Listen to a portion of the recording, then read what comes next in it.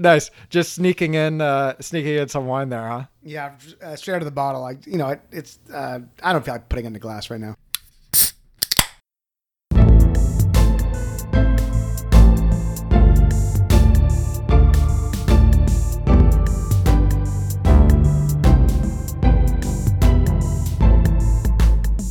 Welcome to Two Psychologists, Four Beers.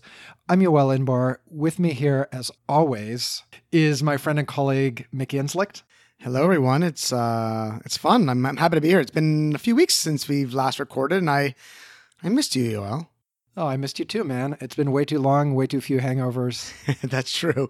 I was away for a little bit in Germany, saw some old friends, met some new friends, drank lots of beer. I actually have a theory of German beer, which all the Germans laughed at me about, but my theory is yet to be disconfirmed. Go on. The theory is that because of German purity laws, and I'm talking about beer here, nothing else, you cannot get hungover by drinking German beer. Did you test that theory? I did test it. Now, one could argue it was not a strong test of my hypothesis, but I believe it's stronger than most tests in social psychology. How'd it work out? I did not get hungover. I mean, I would say the first few days, a liter and a half of beer each day.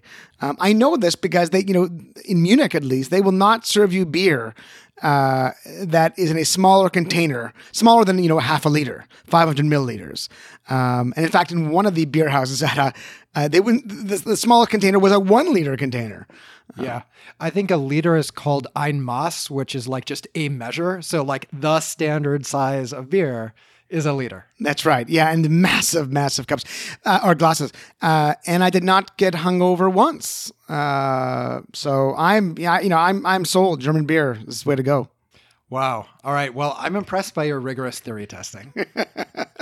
Let's see. So what have we got on the docket for today? Our main topic today was, I think it's fair to say, suggested by Mickey. And that topic is going to be, we're going to talk about when does the left go too far, if that is indeed a thing that happens in any quantity worth worrying about. Before that, though, we're going to talk about a paper that we both read recently and thought was interesting. But before that, we have a little follow-up. Mickey, do you want to do the follow-up? Yeah. One of the things we like to do is to follow up a little bit from some of our past episodes. And I would say I got some feedback on, I guess it was episode 4. This was the replication crisis gets personal. And I got two pieces of criticism. Actually, they're essentially the same. So one was Chris Crandall on Facebook and on email. Suggested that perhaps we, and by we, really I, was maybe being too negative. And I was describing how, to some extent we needed to start over as a field. And he kind of pushed back saying, hey, look, not all areas are as fragile or as shaky as others. And there are, in fact, many good theories and findings in social psychology. And you could, go to any textbook, any introduction to social psychology textbook and find, solid findings. And I don't dispute that. I think Chris is right. I think there are clearly some, things we have learned. I don't want to say that we've learned nothing.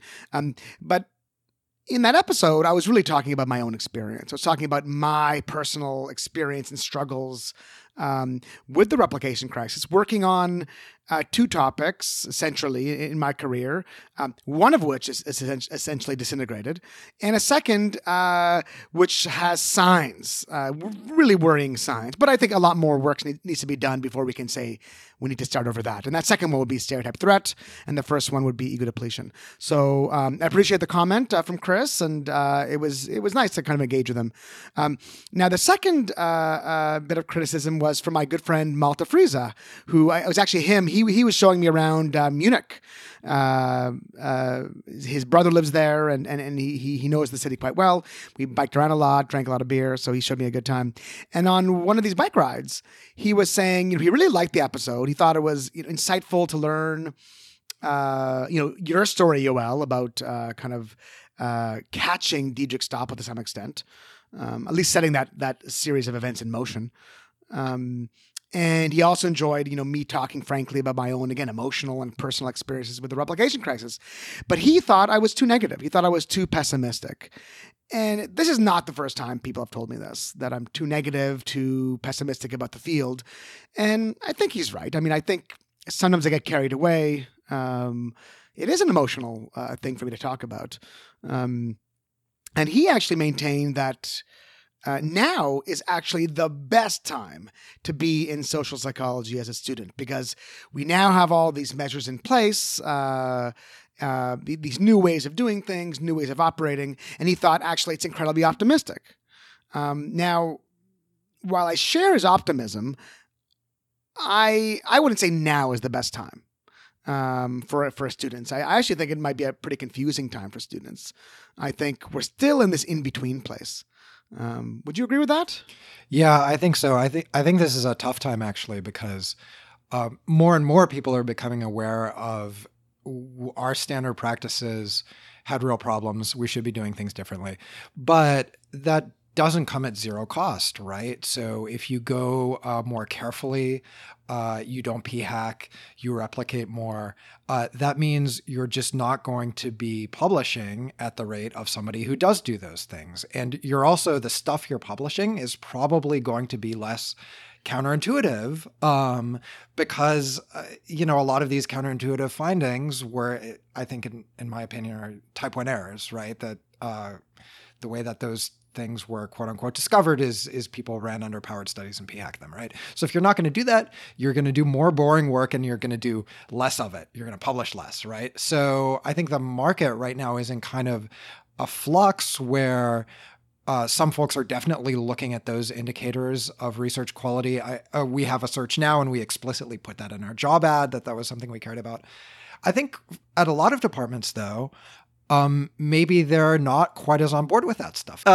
So then those people might evaluate you less positively compared to somebody who has more flashier publications, but maybe wasn't as rigorous or careful as you were. So that's a tough spot to be in, right? And I think the answer to what you should do is clear, like with an eye to the future. You should be careful, you should be rigorous, but that will, in some places, disadvantage you compared to people who've been less so.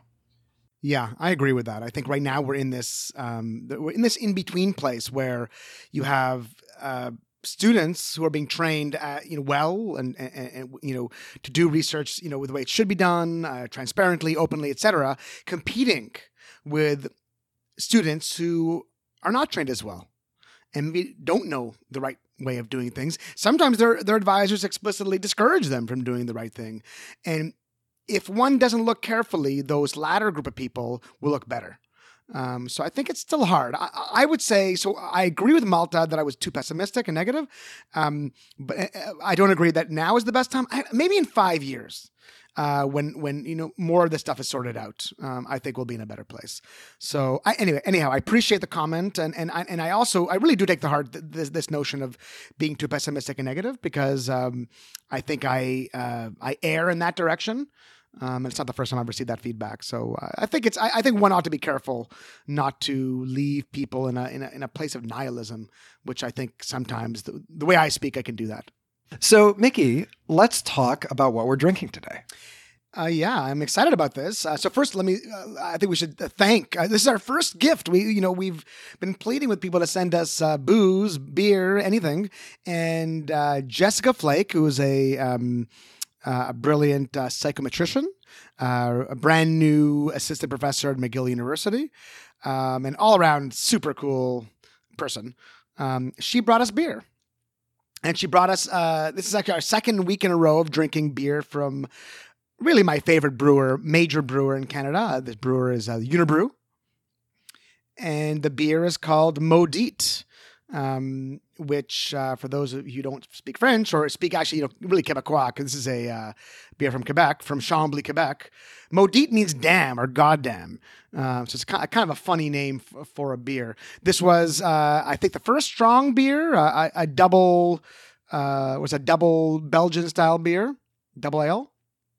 It's again a beer on lees, meaning, as Liz Page Gould taught us last time, there's yeast in the bottom of the bottle and it continues to ferment. So you can actually age these. You can have them sit in a in a, let's say, a beer closet or something for a few years, and it'll apparently get better, stronger even.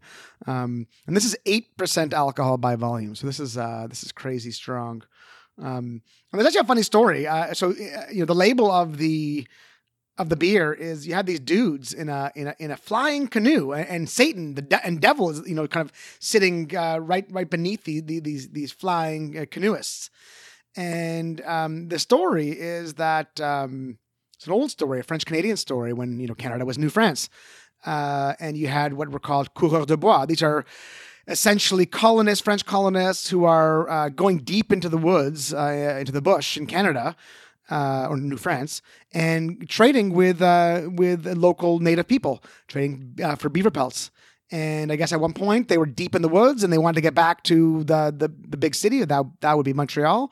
And that was very, very far away. So they pleaded and they prayed, and the devil answered them and said, okay, sure, I'll give you a flying canoe to get you back to Montreal for New Year's Eve to celebrate with your loved ones. But if you mention the Lord's name or touch a church steeple, which there are many of those in Montreal, I will steal your soul. And they made it there to Montreal. They reveled all night, got drunk, and they had a tough time on the way back, though. They might have mentioned the Lord's name, might have touched some steeples. It's not clear. So it's not clear if they made it back for work the next day. But anyways, this is a funny story and a fantastic beer. One of the early microbrews in Canada, and just proud. It makes me proud to be Canadian. This beer. Yeah, so our thanks to Jess for actually hand delivering this to us from Montreal. Evidently, it's really hard to send alcohol through the mail, so some listeners have tried without any success. So this is our first listener contribution, and it actually had to be carried on a plane by Jess to Toronto. Yeah, it turns out they're not too easy to send beer in the mail. But cheers. Cheers.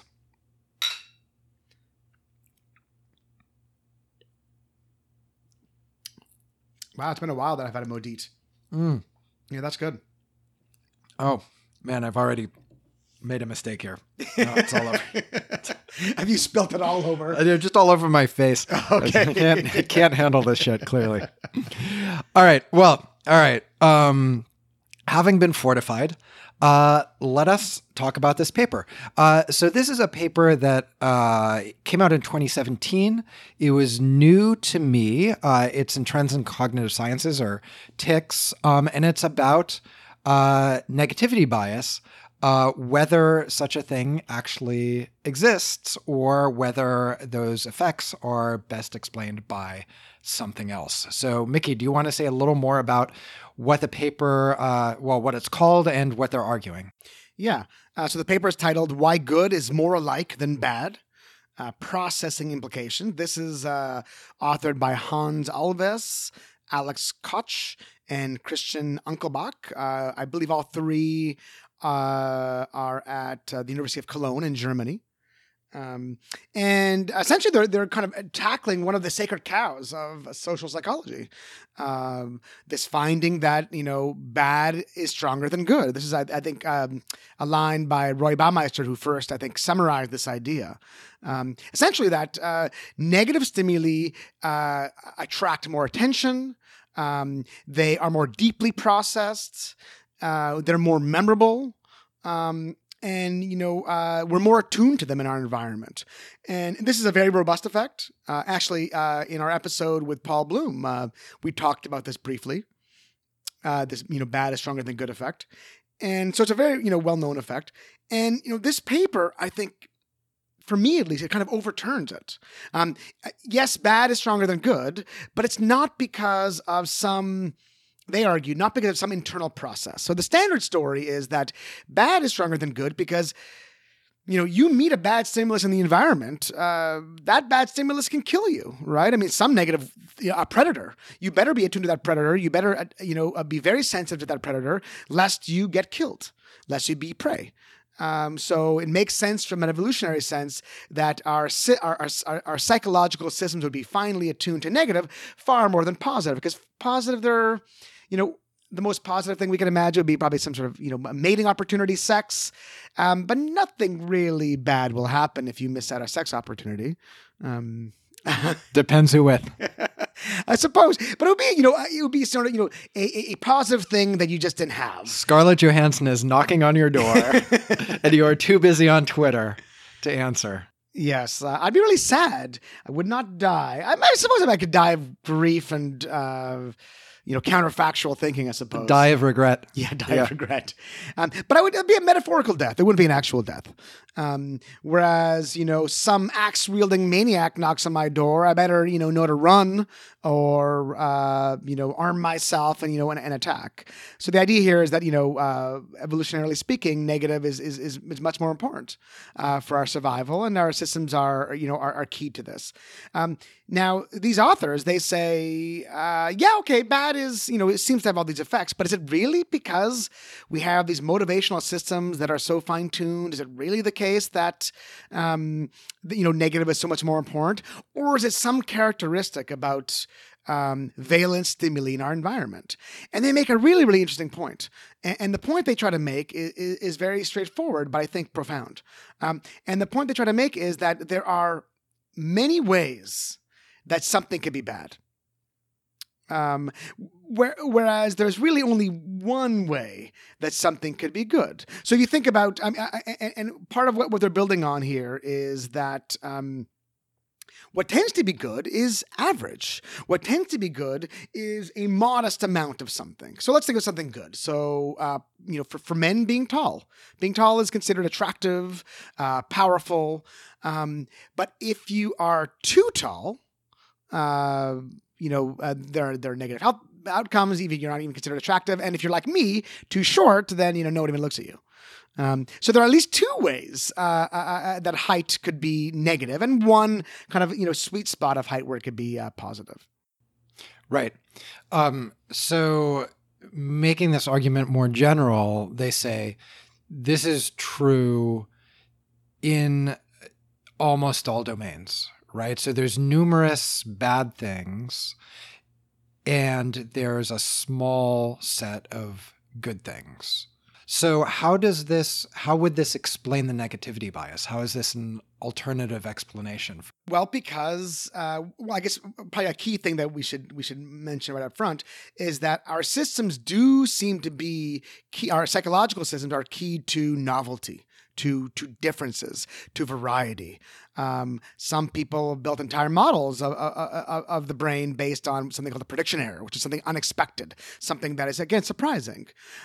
Now, if you encounter the same sorts of positive things within any one domain a lot, well, they're not particularly novel. Whereas by dint of nature, of the external world, negative things are more novel. They are they're different ways of being bad. So just, in any one experiment, if you give people a bunch of positive stimuli and negative stimuli, the negative will just be more varied. Whereas the positive stimuli are, more similar to one another. So just based on novelty alone, you can explain a lot of the, bad is stronger than good effect. So what are some of the specific effects that they think they can re-explain in this way? Yeah, so there are a few. So I think I mentioned up front that, in terms of negative stimuli, we attend to them more quickly. We process them more deeply. We remember them as well. And also, and this is actually, I was surprised by this. I didn't know this, but I guess it makes sense now. We actually are slower to respond to negative stimuli. And that could be because we're processing them more deeply than positive stimuli. Now, all this could be explained just by frequency. All this can be explained by novelty and variety. Things that are novel, things that are infrequent, you also attend. You also remember. You also process more slowly. You also react to more vigorously. So it can explain all those things. Right. So it seems to me that these effects that they're re-explaining, certainly those are important. They seem a little bit like this lower level cognitive type stuff. And I have a very powerful intuition that, this attention and memory stuff, that may be true. But I'm just so much more affected by, let's say, a negative comment in student evaluations than by the many positive ones. Do you really feel like in your gut that this is all just about frequency? No, I agree with you. I mean, And the evolutionary story, which, a lot of people complain about evolutionary psych as being just so story. So after the fact, you build some sort of story up. But this one just resonates with me so much that there are costs to not processing positive stimuli, but they're minor compared to the cost of not processing negative stimuli. So that just seems so right to me. Yeah, so that's one thing where I have just a real strong intuition that I'm not completely resistant to being, convinced otherwise with data, but I think there would have to be a lot more data to convince me that intuition is actually a mistake. The other thing that struck me is that loss aversion. So the idea that losing $20 is worse than gaining $20 is good. Is such a robust and widely demonstrated phenomenon, and that doesn't really seem to map well onto their prototypicality frequency kind of model. Now they do talk about loss aversion in a footnote, and I didn't find that to be particularly convincing way of explaining those effects. I don't know if you were more convinced than I was. I saw their explanation for loss aversion as well. So first of all, they wouldn't deny that loss aversion is there, right? That's right. Yeah. Just about they would differ about the cause, right? Exactly. What causes it exactly? And their argument was it just didn't seem right. They said typically in everyday life, when we gain money, it's in these large increments or a salary once a month, once every 2 weeks. Whereas losses might be these kind of more frequent, smaller amounts. So that that's kind of how our natural world is set up. So then when you put it into a study where you have an equal, amount of money gained and lost, it doesn't fit our kind of what happens in reality. So, I don't know. I couldn't really make sense of it, to be honest. I honestly disagree with that description of reality. I pay my rent every month. That's a big loss. Actually, I pay my credit card bill every month. I'm not paying out small amounts of cash all the time for purchases, right? Usually I hand them my card, I take the thing, and then at the end of the month, I'm like, oh, right? So that description doesn't fit my experience of the world and dealing with money. It also makes some pretty strong predictions that let's say somebody who makes money piecework throughout the day, like an Uber driver, for example, that they shouldn't show loss aversion, right? Because they're now encountering these many small gains throughout their month, as opposed to being paid one big paycheck at the end of the month, right? Nobody's run the study in Uber drivers to see if they show less loss aversion, but I would be real surprised. I would be real surprised too.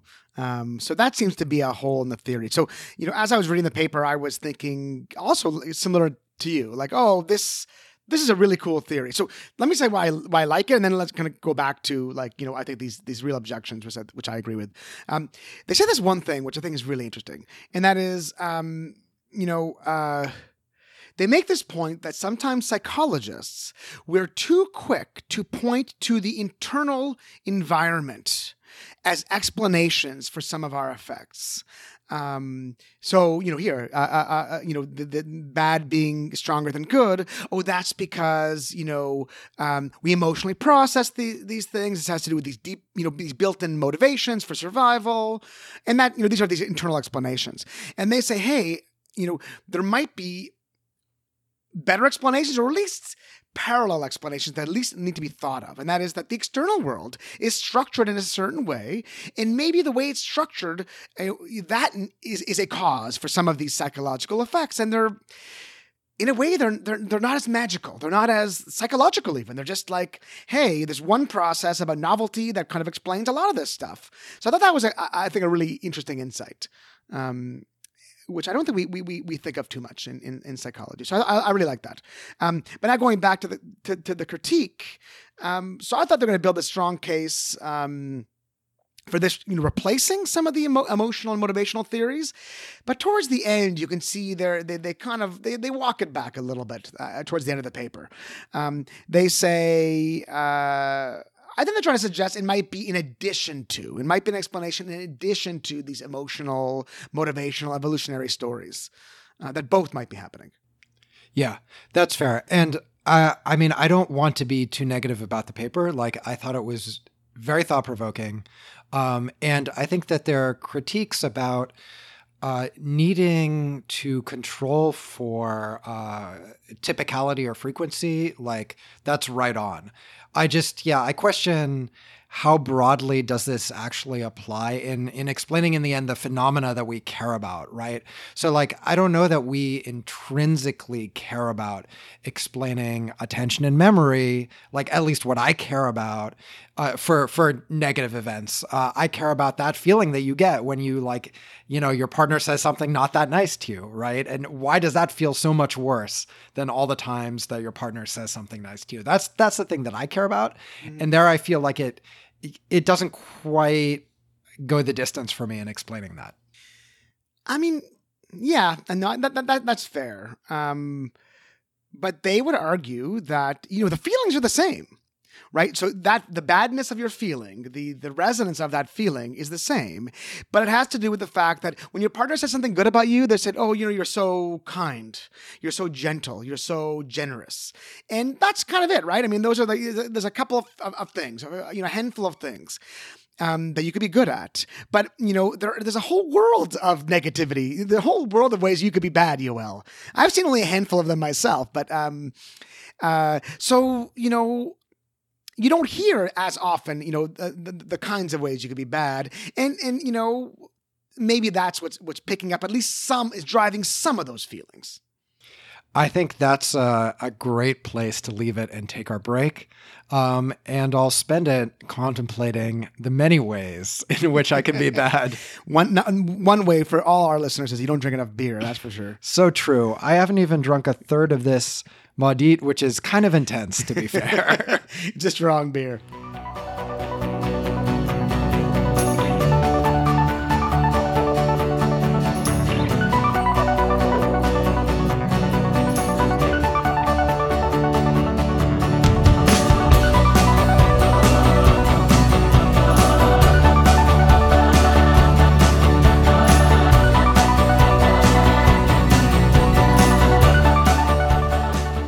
And we're back. This is the part of the show where I tell you how to reach us. And let me just say again, we love hearing from our listeners. I think we respond to basically everybody who emails or tweets at us because we're not that popular. Also because we like you guys. So the easiest way to reach us is on Twitter, where you can follow us at 4beerspod. You can DM us. Our DMs are open, so you can DM us whether we follow you or not. You can @mention us. If you prefer email, you can find us at 4beerspod@gmail.com. That email goes to both Mickey and to me. Finally, our website always is 4beers.fireside.fm. You can listen to episodes there, including our back catalog. We encourage you, though, to use a podcast client if you can, because it's just so much more convenient than listening on the website. So if you have an iOS device, there's a built-in podcast client. Google just released an app just called Podcasts, which is supposed to be pretty good. I personally use an app called Pocket Casts on Android. It's a few dollars. It works great. So I can definitely recommend that. So you have a lot of options there, and it just makes your life easier. If you subscribe to the show in the app, the new episodes will download automatically. One person who I wanted to thank personally. So we mentioned Daniel Vastfjall, if I'm pronouncing that correctly, last episode, because he offered to send us some Swedish booze. And literally right before recording, I see a DM from him where he writes, so this whole thing of sending alcohol from Sweden is just a shit sandwich. Impossible, it seems. So he really tried hard, and we thank you, Daniel. And he even offered to he invited us to Sweden, flight included, hotel included, just so we can go to this one place to get booze. I assume, Daniel, this is first class, right? Well, I don't fly any other way, so. Yeah, me neither. So we will accept your offer if it's first class. Otherwise, fuck that shit. Yeah, forget it. Well, thank you very much, Daniel. We really appreciate it. Thank you. We really do. That's great of you. Okay, so thanks to Daniel. Now on to our main topic. Now, Mickey, you suggested this topic to me. Where did you get the idea that this would be a thing to talk about? Where I heard this is from none other than Jordan Peterson, who I know you well is just sick of me talking about. You guys should see my face. So I'll give the backstory a little bit. This is a month, maybe 2 months ago. There was what is called the Munk debate in Toronto. That's just the kind of it's a big fancy debate that happens a few times a year. And a few months ago, the debate, the topic was is political correctness a good thing or a bad thing? I mean, I'm not sure the exact thing that was debated, but it was essentially about political correctness. And on one side of the debate was Jordan Peterson and Stephen Fry. And on the other side of the debate was, I believe her name was Michelle Goldberg and Eric Michael Dyson as well, who's an academic. And we're not going to rehash the debate. The debate is not the topic here today. But in part of the debate, Michelle was responding to something that Jordan had said. He said that, how do we know when the left has gone too far? And, these are his answers. He says, when we see the what he calls the evil trinity of equity, diversity, and inclusivity. Those things sound terrible. Yeah. So, I mean, the answers are ludicrous in my mind. But I think the question is interesting. I think it's an interesting one to ask ourselves. Well, first of all, can the left go too far? And then if it can, what are the signs that it's gone too far? So I guess to make the question interesting, what we're looking for here is something that's sort of intrinsically connected to the ideology. So it can't just be random, violent person acts violently in the service of some ideology, right? It has to be like kind of a core component of it. And it has to be something that we can see today. So not just that we're pointing to historical examples of, Soviet Russia or whatever, but that we're saying like today in the US and Canada, you can see these tendencies that are coming from like kind of core things that the left is for that are having clear negative effects, right? That are like, or not just that they're bad, but that they cross some sort of line of I don't know, what would you call it? Like decency or acceptability or something like that, right? In the same way that racism does. Yes, that's right. Yeah, something that I think a group of people would look at and say, no, I think this is worrying. There's something not right here. Right. Because like I can have a lot of like left ideology motivated policies that might be in practical terms a bad idea, right? So like, let's say I want to raise the minimum wage to $25 an hour. And that turns out, let's just stipulate, to have bad effects for the economy, right? But that's not inherently offensive. I'm making a mistake there, maybe about economics, but it's not like offensive in the way that racism is offensive, right? So what we're talking about here is something else, something where most people would say that like kind of crosses a moral line for me. I think so. I thought of this, and I derived some answers that I think are defensible, but I expect you to push back, Yoel. And I'm going to say right away that I cheated a little bit. By cheating a little bit, I mean I'm not sure my answers are anything inherent to the left. Okay, I think that might characterize some things we see on the left today, but they're not inherent to the left. So, okay, so I came up with 3 things, and a lot of this was just kind of me just kind of riffing on ideas, and a bunch of this is actually a kind of my intuition was pumped by reading this amazing book by Alice Dreger called Galileo's Middle Finger. I just adore this book. I read it a few weeks ago, and an amazing book. So we'll hopefully maybe we'll get into some of the book a little bit. But okay, here's some ideas. So number 1, when arguments from identity are made. Okay.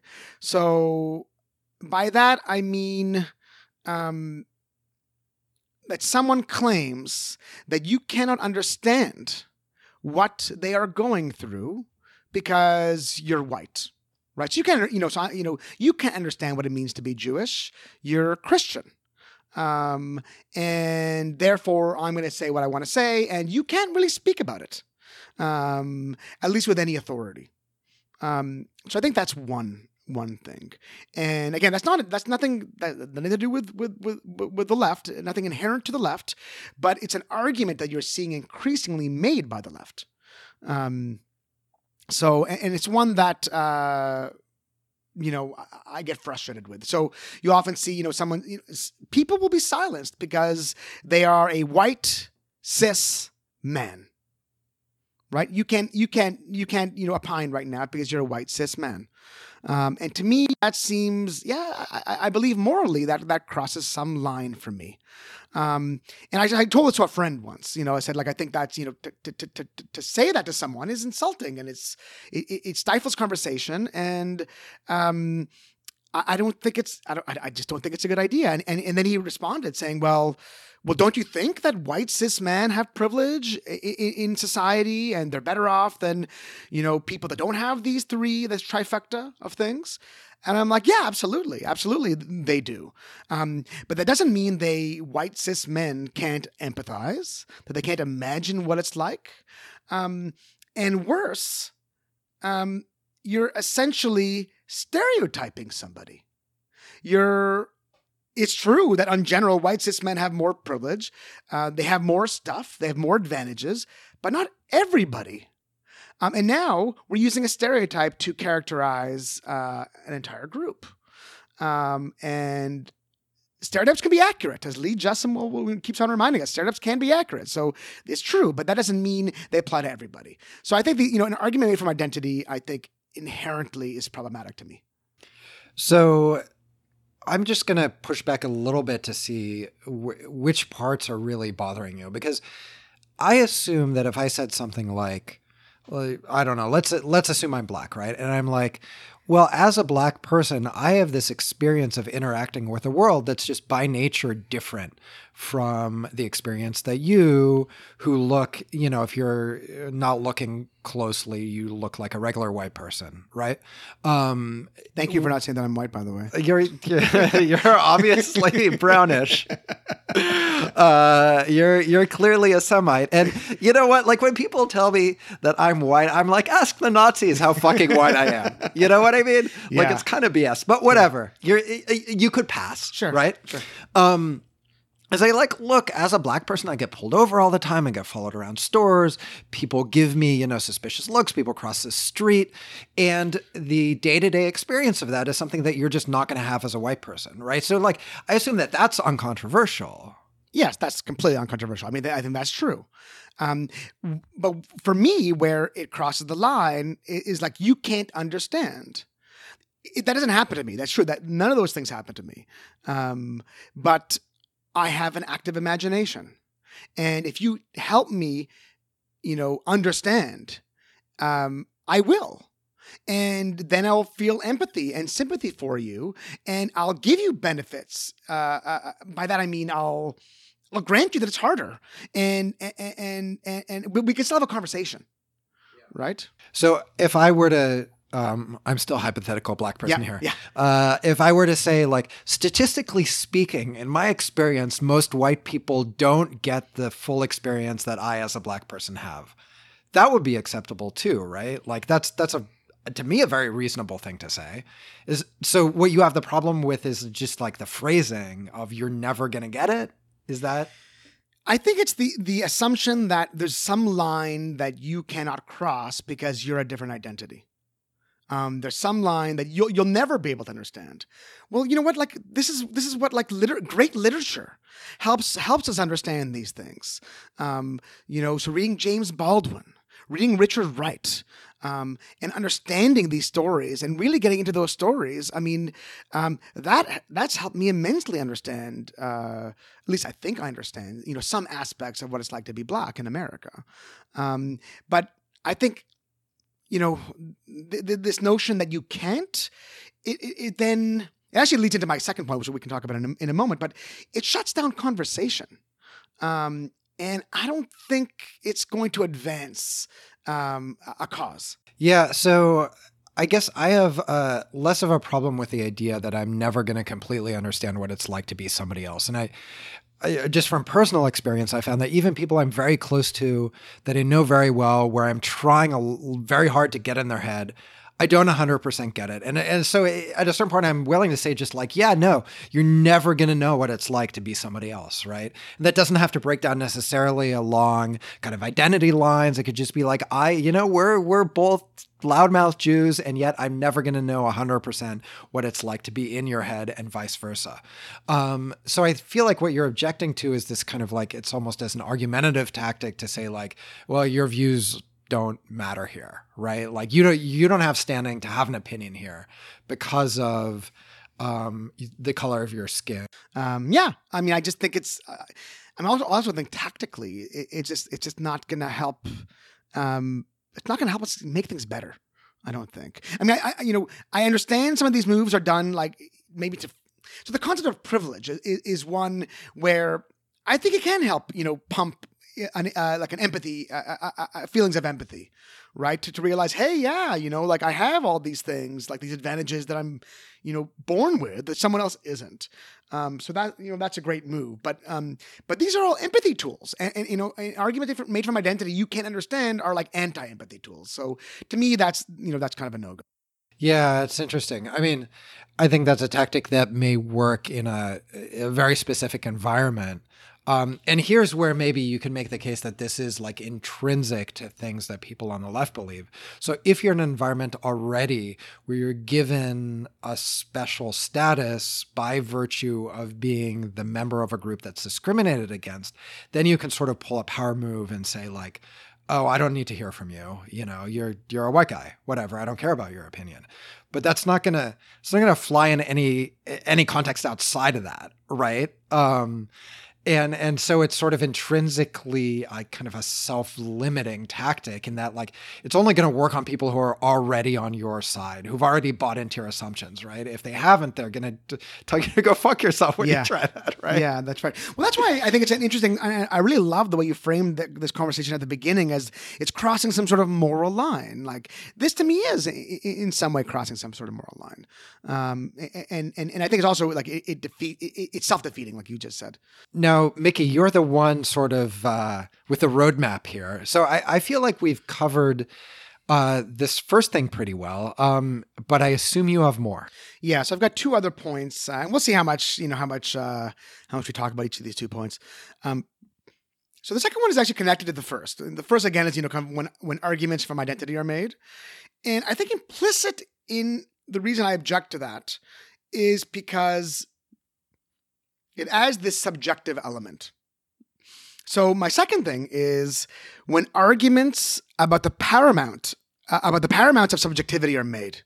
Okay, by that I mean when arguments are made based on one's personal experience and one's personal experience alone, one's subjective experience with a thing, and that's it. Now. I know, yes, I'm as a scientist to some extent. I'm a materialist, and I want there to be kind of objective verification. But that's not to say that I discount subjectivity. I think subjective, introspective experience is incredibly important, but especially if some issues are in dispute. I think those people's subjective feelings need to be grounded in something. It needs to be verified by a third party. It needs to be grounded in objectivity. And simply taking someone's word about something is not enough. And I feel that in the left, we see this happening. Can you give me an example of when this actually happens? Yeah, I think that the best example, the clearest example would be with the concept of microaggressions. Microaggressions are offenses that are taken by, let's say, stigmatized groups, by minorities, and they're subtle, they're slight, they're micro. So a classic microaggression would be asking an Asian person, who is born and raised in Canada, their parents are born and raised in Canada, and then someone comes up to them and says, "Hey, where are you from?" And the assumption being, you're not Canadian, so where are you from? And not everybody, but some people find this offensive. Some people get tired of answering these questions. And even though sometimes at least, maybe often even, the person who asks that question asks it innocently and is kind of just interested in you, there's some offense taken. So that'd be a classic example. I'm not sure that's a great example for the point I want to make. But that'd be a good example of a microaggression. By the way, I get asked this question all the time. Yeah, well, you don't look white. So. That's right. So I guess, is your problem with the labeling of this as an aggression? Because I think if somebody says, look, it's just a drag to get asked all the time where you're from, I know that people don't mean it for the most part in a hostile or negative way, but it's just kind of a bummer. And it makes me feel like I don't belong because people are constantly asking that. I assume that wouldn't push your buttons, right? No, so not at all. I mean, I can, as someone who does get asked this a lot, and I'm born and raised in Canada, I'm sometimes annoyed by it. So I get being annoyed by that. And typically I'll answer, I'm from Canada. And they'll say, no, but where are you really from? No, I'm from Canada. And then they really mean, why do you look the way you look? And then I say, oh yeah, my mom is Yemenite Israeli. That's why. Maybe that wasn't a great example, to be honest. I want to think of an example where someone might perceive a slight and it's not clear that a slight was given. Okay. So, as an example, I've heard once a story, where someone, claimed to be a target. This is not a made up story. This is a real story that I've heard. I'm going to obfuscate a little bit because I don't want to identify, anyone. But this person, actually asked someone, hey, are you, prejudiced against Asian people? And the person was like, what are you talking about? Where is this coming from? It's like, well, I've noticed that, you haven't, looked at me very much. You haven't made much eye contact with me. And I mean, someone not making eye contact with you, it could be a sign of some sort of implicit prejudice. That's a legitimate, possibility. But there are so many other possibilities for this happening. And again, I don't want to put thoughts in this person's mind, but this person, it's possible this person, for sure thinks this person has anti-Asian prejudice because they're not looking at me. And, some people on the left might say we can't dispute this because this is this person's experience. This is what they experience. They experience prejudice right then and there. But, the person who didn't look at her, it could be the lots of reasons why this could be happening, like 20 reasons, one of which could be prejudice. Yeah. Here I feel it a little bit, which is like it does seem that there are certain topics where if you're generally on the left, you're going to be very careful about being like, well, but really, right? And we know that people aren't always well calibrated about other people's intentions, right? Like there's mistakes are made. That's just like a feature of social life.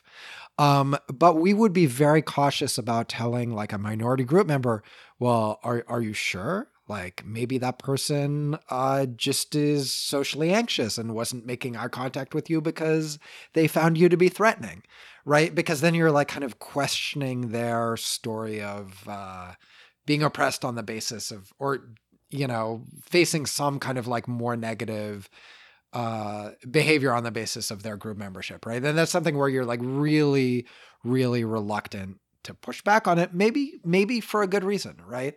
Like maybe because your first instinct is to say like, well, no, it really couldn't be, So like, I do think that though, that it's at a certain point, like we do have to kind of evaluate people's claims like, with a measure of criticism, right? Like you don't always take people's claims about like social reality at face value. Like we know that people are wrong sometimes, right? And like, so where do you draw that line of being like, well, I want to be appropriately skeptical just because of what I know about people versus I don't want to be that person who's, kind of in a motivated way denying that this stuff exists. Yeah. This, I think, you've nailed it there. I mean, this is the problem. I mean, because of attributional ambiguity, because it's not clear why things happen to us. Yes, sometimes discrimination is in fact the right answer. You were discriminated against, but it's not always clear. And I think now there is this, tendency, again, this is not inherent to the left, but there's a tendency now, at least on the left, to take someone's word. You said you're being discriminated against. Well, you were discriminated against. So I think part of, again, the theory of microaggressions is that it's the subjective experience of the thing. That's it. It doesn't need to be grounded in objective reality. Someone can deny that they're doing what you say they're doing. And I understand why that would be part of the definition, because when people don't always realize when they're acting in biased manners, but sometimes they don't realize they're acting in a biased manner, and sometimes they're not acting in a biased manner, and it's difficult to disambiguate. So, but I think it's a dangerous move to simply rely on the subjective experience of someone as the truth. I think it then leads to problems. So here's another example. I might be getting the details wrong here. But this is now a few months ago. This happened in Portland, where I think it was a bakery or a restaurant. I forget now. But the restaurant closed at 6 or whatever the time was that they closed. And as businesses often do, they'll lock the doors and there are still people inside, finishing up, but they close the door saying, hey, we're closed for business. And, a few minutes after they closed, a Black patron, wanted to get into the store and the door was locked, closed. And I think it was a woman, and she was like, hey, let me in. And they're like, oh, sorry, we're closed for business. And she pointed to the clients inside and like, hey, look, these are white clients in there. Anyway, so she essentially claimed that she was a target of racism, that she was, the reason they did not let her in, these employees did not let her in, is because she's Black. And, at least if the store owners are to be believed, it's because the store was actually closed.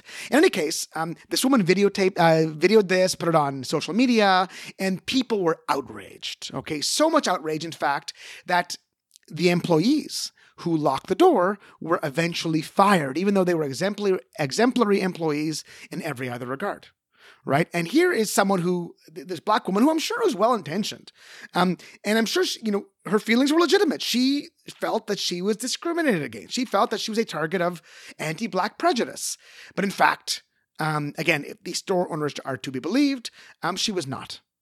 And here is, a case where we're kind of bending over backwards to believe the subjective experience of this one person. And I know, they probably fired these people because it was just a PR disaster at this point. But I think that's problematic. That's really problematic. These innocent people now who are out of work because someone claims they were a target. Yeah, that's a great example. So I talked about this with Ellen Evers, a former student of mine who's now at Berkeley Haas. And she was sort of, I don't want to say exactly excusing this, but like trying to argue for the upside of this sort of behavior. And I was like, no, this is just morally wrong. It's morally wrong to fire somebody who hasn't done anything wrong because there is like an angry mob who perceives some sort of injustice incorrectly. And I think you're right that like, that does push moral buttons for me. Like I have a strong belief in fairness and of these poor fucking minimum wage workers who stumbled into the middle of something, right? And now they're fired. Like what kind of sense does that make? I mean, to be fair, this is a pretty marginal case of like Portland, Oregon, and this super hippie bakery and whatever, like, right? So this is not a common occurrence across the US, but I think it's fair to say, like, if Portland progressives got their way, that this is the way that the United States or the world would look, right? And that's not a world I want to live in. Yes, that's right. So, okay, so far we've talked about, at least I've talked about, my three, nominees. So one, arguments made from identity, arguments where, subjectivity is, treated as objectivity. And then the third one, and this one I'm lifting straight out of Alice Dreger's book. And again, I cannot recommend this book enough. Again, it's called Galileo's Middle Finger. And the subtitle is Heretics, Activists, and One Scholar's Search for Justice. And Alice Dreger is a really interesting person because she is both a scholar and an activist. So she, at points in her career, quit her academic life for short periods of time to be an activist. And she's, was mostly an activist, for intersex people, sometimes known as hermaphrodites. I'm not sure that's the politically correct term anymore. She, as I said, is an activist and a scholar.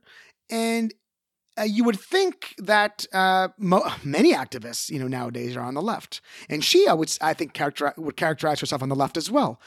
But she was attacked at various points in her activist career and scholarly career by people on the left and by people on the right. But especially by people on the left, it seems like. And for various kinds of reasons, and I won't get into it. But, towards the end of the book, she kind of summarizes her, her philosophy. How should we proceed as a society? How should we proceed as scholars, as activists? And she makes one simple point, which I think is deeply, deeply true. And that is that truth needs to come before justice. Truth first, justice second. And so then, to kind of answer the question we posed, I would say the left can go wrong when justice comes before truth. So that seems like less intrinsically connected to the ideas of the left than the other two.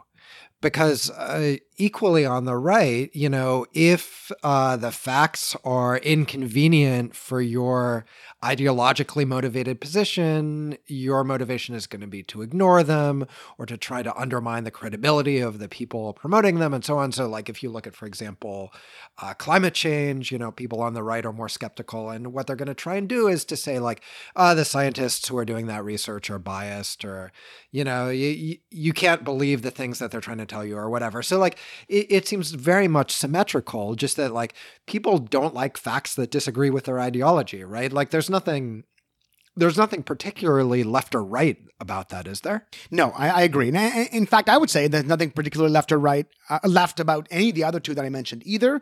Although I think at least now the left is engaging in behavior that is maybe characterized by the other two. And I agree with you, though, that the third one characterizes both the left and the right.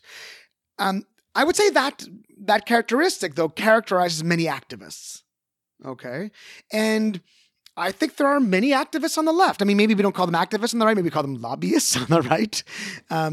But if we want to use the word activist, it seems to characterize, some factions of the left.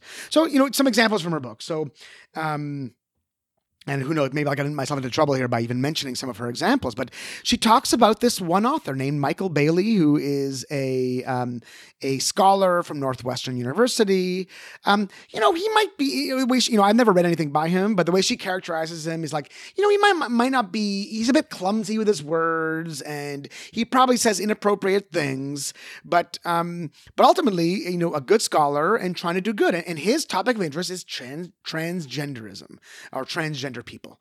And I guess he wrote a book where he put forth a proposition that specifically male to female transgender. So natal men who identify as women. That there are two types. There is, say one type that might be kind of what we I think most think of. These are people who say they're born in a different body and feel like they're women. So that's not controversial. The second one though is extremely controversial.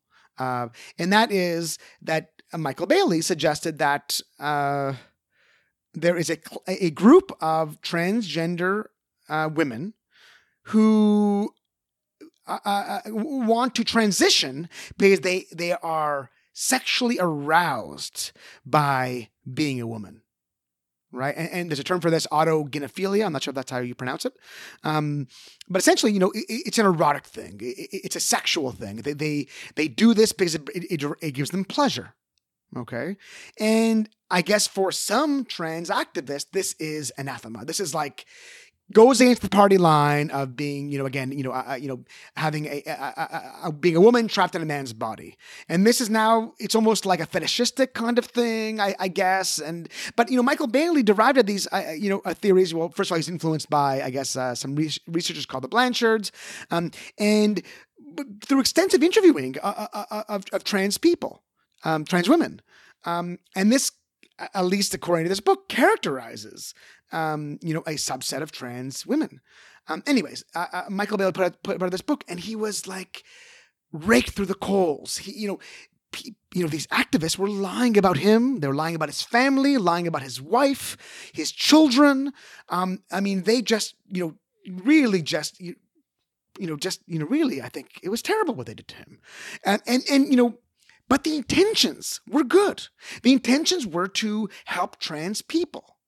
But because, the truth, at least the truth as one scholar saw it, went against, some vision that these activists had, it rubbed them the wrong way, and then they went after him. So to me, this is deeply problematic. But I agree with you. This is not characteristic of any one side.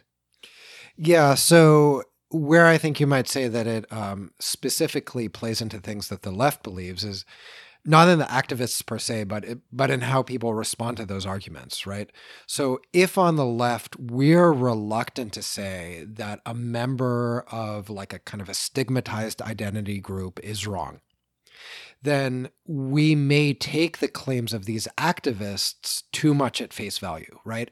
So you might say, I as a trans woman speak on behalf of all trans people when I say that whatever, right?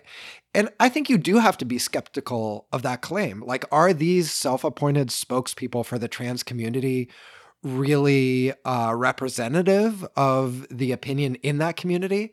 And furthermore, when it comes to scientific facts, sorry, like the opinion of the community is what it is, but the facts also are what they are, right? So on two levels, I think you have to be a bit critical of people who say, well, that can't be true because it offends me personally, right? Or because it disagrees with my personal experience. Like, it may very well, but that personal experience isn't representative, certainly, of everybody's personal experience. So I think, yeah, like on all sides, you have committed activists who are going to be hostile to the facts when the facts don't suit them.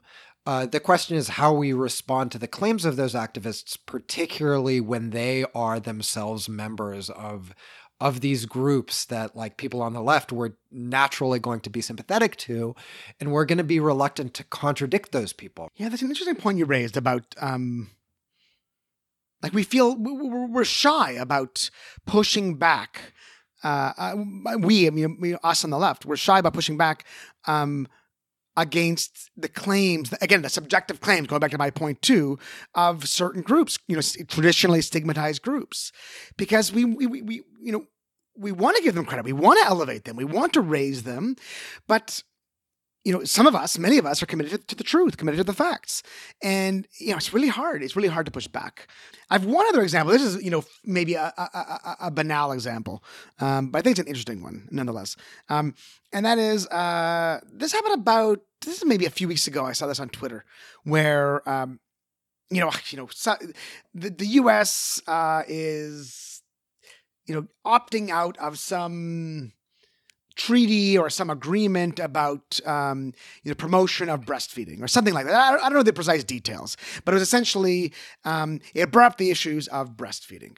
And then I saw people on Twitter outraged, people on the left especially outraged. Actually, one person in particular who I saw is a self-proclaimed, she's a scientist but also an activist. And she was like, "Can you believe this? The U.S. is being so anti-scientific, and we know that the science shows that breastfeeding is much better." And then I remembered this interesting article that I read by Emily Oster, who is an economist at Brown University, and she reviewed the literature, suggesting, "Hey, let's examine the claims that breastfeeding is so much better than formula." And it turns out that at least the science is like, well, actually, it's not clear that one is better than the other. But I think for people on the left in North America, it's almost it's a moral thing to do. To have women breastfeed, but it's not necessarily easy for women. For some women, it's very difficult, time consuming, and also physically, it's difficult for women. And I think some women are shamed into doing this. And now the science suggests that it actually might not be better. But so here was a case where I think where again, kind of this notion of what is right went before the science. And that's, maybe a silly example, but that was another one I thought of that seemed, again, maybe one sin of the left, one example. Yeah, so I think Pete Ditto wrote something a while ago that stuck with me, which is this was a few years ago where there's a lot of stuff going around about, people on the left are just naturally more pro-science than people on the right are. And what he said was something like, they're not, it's just that people on the left happen to choose the right friends. And by that he meant particularly the issue of climate change has become in the US so politicized, right? So if you ask about climate change in particular, belief in climate change, people on the right will look like they're denying the scientific consensus on people on the left won't. And there's actually some interesting work by Dan Kahan and others that shows that people on the right know perfectly well what scientists think. They just don't trust scientists on that issue, right? But if you focus on that issue in particular, it really looks like, these people on the right so anti-science. Pick a lot of other issues, and there is either no ideological difference at all in how anti-science people are. So GMO is that way, for example. So the number of people who are anti-GMO is proportionally about the same on the left and the right. Anti-vaccines is another issue where that's true. Really? So that's not a primarily left? Nope, it is not. So you hear about these left-wing enclaves where it's big, but if you look across the US population, it's approximately equal across the left and the right. So homeopathy? I don't know. I would have to look that up. I mean, that seems a little bit of the dippy, left wing, whatever. Yeah, granola type, but that's granola. Left, right? Yeah. Yeah. So, I've done some research on people's GMO attitudes, and I first started studying this because I was interested in something discussed relevant. That people on the left would show more than people on the right. And so I had been influenced by all this stuff in the media, that kind of described this anti-GMO stuff as a left-wing thing. And then we ended up finding, and so do lots of other people, that it's really, there's a minimal to zero correlation with ideology there. So anyway, the bigger point is look, if we look at one specific issue, yeah, people on the left look like more pro-science. We look broadly, I don't think that there's good evidence for that claim, to be honest. I think that equally people are motivated to deny the scientific consensus when it's inconvenient. Yes, that's interesting. So that really then reinforces what you started saying at the beginning of this, my third answer, which is this is not really about the left at all. The other two maybe, but this one not as much. I have one final thought here. I know we're running out of time and testing our listeners' patience. We're only at an hour and 30 minutes, so that's we're ahead of schedule by our standards. That's true. This last point relates to something that I said on Twitter. This is now many months ago in the fall. And this is when, I was I was featured on Radiolab, this other podcast, which I'm a big fan of, about the replication crisis and about stereotype threats specifically. And it was kind of a weird experience to be on that show because they have, they recorded so much of me and they just took clips and they made me out to be a different thing to some extent than I am. And in their kind of promos for the show, they had this one line. It makes me cringe, and that is, it's so cheesy. It's like, Michael Inslicht tried to change the world, but the world changed him. So it's so incredibly cheesy. But that first bit, Michael Inslicht tried to change the world. I mean, I said that on the show. I said that, I wanted to have an influence. I wanted to do good. Okay, I wanted to do good. And on Twitter, I was like, that bit makes me really uncomfortable now, wanting to do good. I mean, I do want to do good. Of course I want to do good. I want my work to have a positive impact on the world. But I no longer have this explicit intention to do good, to do work that's, pro-social, or to do work that is, that activists might like. And I got a lot of pushback from that. People saying, well, why? Well, why do you think that these, the pursuit of truth and doing good are antagonistic? And, when I thought about it, I'm like, well, they aren't necessarily. But as long as they're in the right order, right? So again, going back to, truth before justice. And I think, my previous life, maybe I wouldn't say that justice came before truth, but they were equal. And I don't think they are equal. I don't think they're even close to equal. I think truth is far more important than justice. Truth allows for justice. So anyway, but I know some people were, you pushed back, and some people agreed with me, saying that no, I think the explicit intention to do good is not a good thing for scientists. What do you think about that? Yeah, I think we agree about that. So I think you can have a sort of a higher level belief that by discovering the truth, you are eventually going to help people. But I think having the explicit goal to do good, it feels a bit arrogant or presumptuous to me, because it sort of presumes that what the good thing is in a situation. And I'm I guess maybe too skeptical of my own ability to know that sort of thing, to be confident about that. So like, if you're working on a line of research and you feel like, okay, if I, report this set of findings, that will promote the ideas that I want to promote. Whereas if I report this other set of findings, that won't. So I should suppress set of findings B and only talk about set of findings A.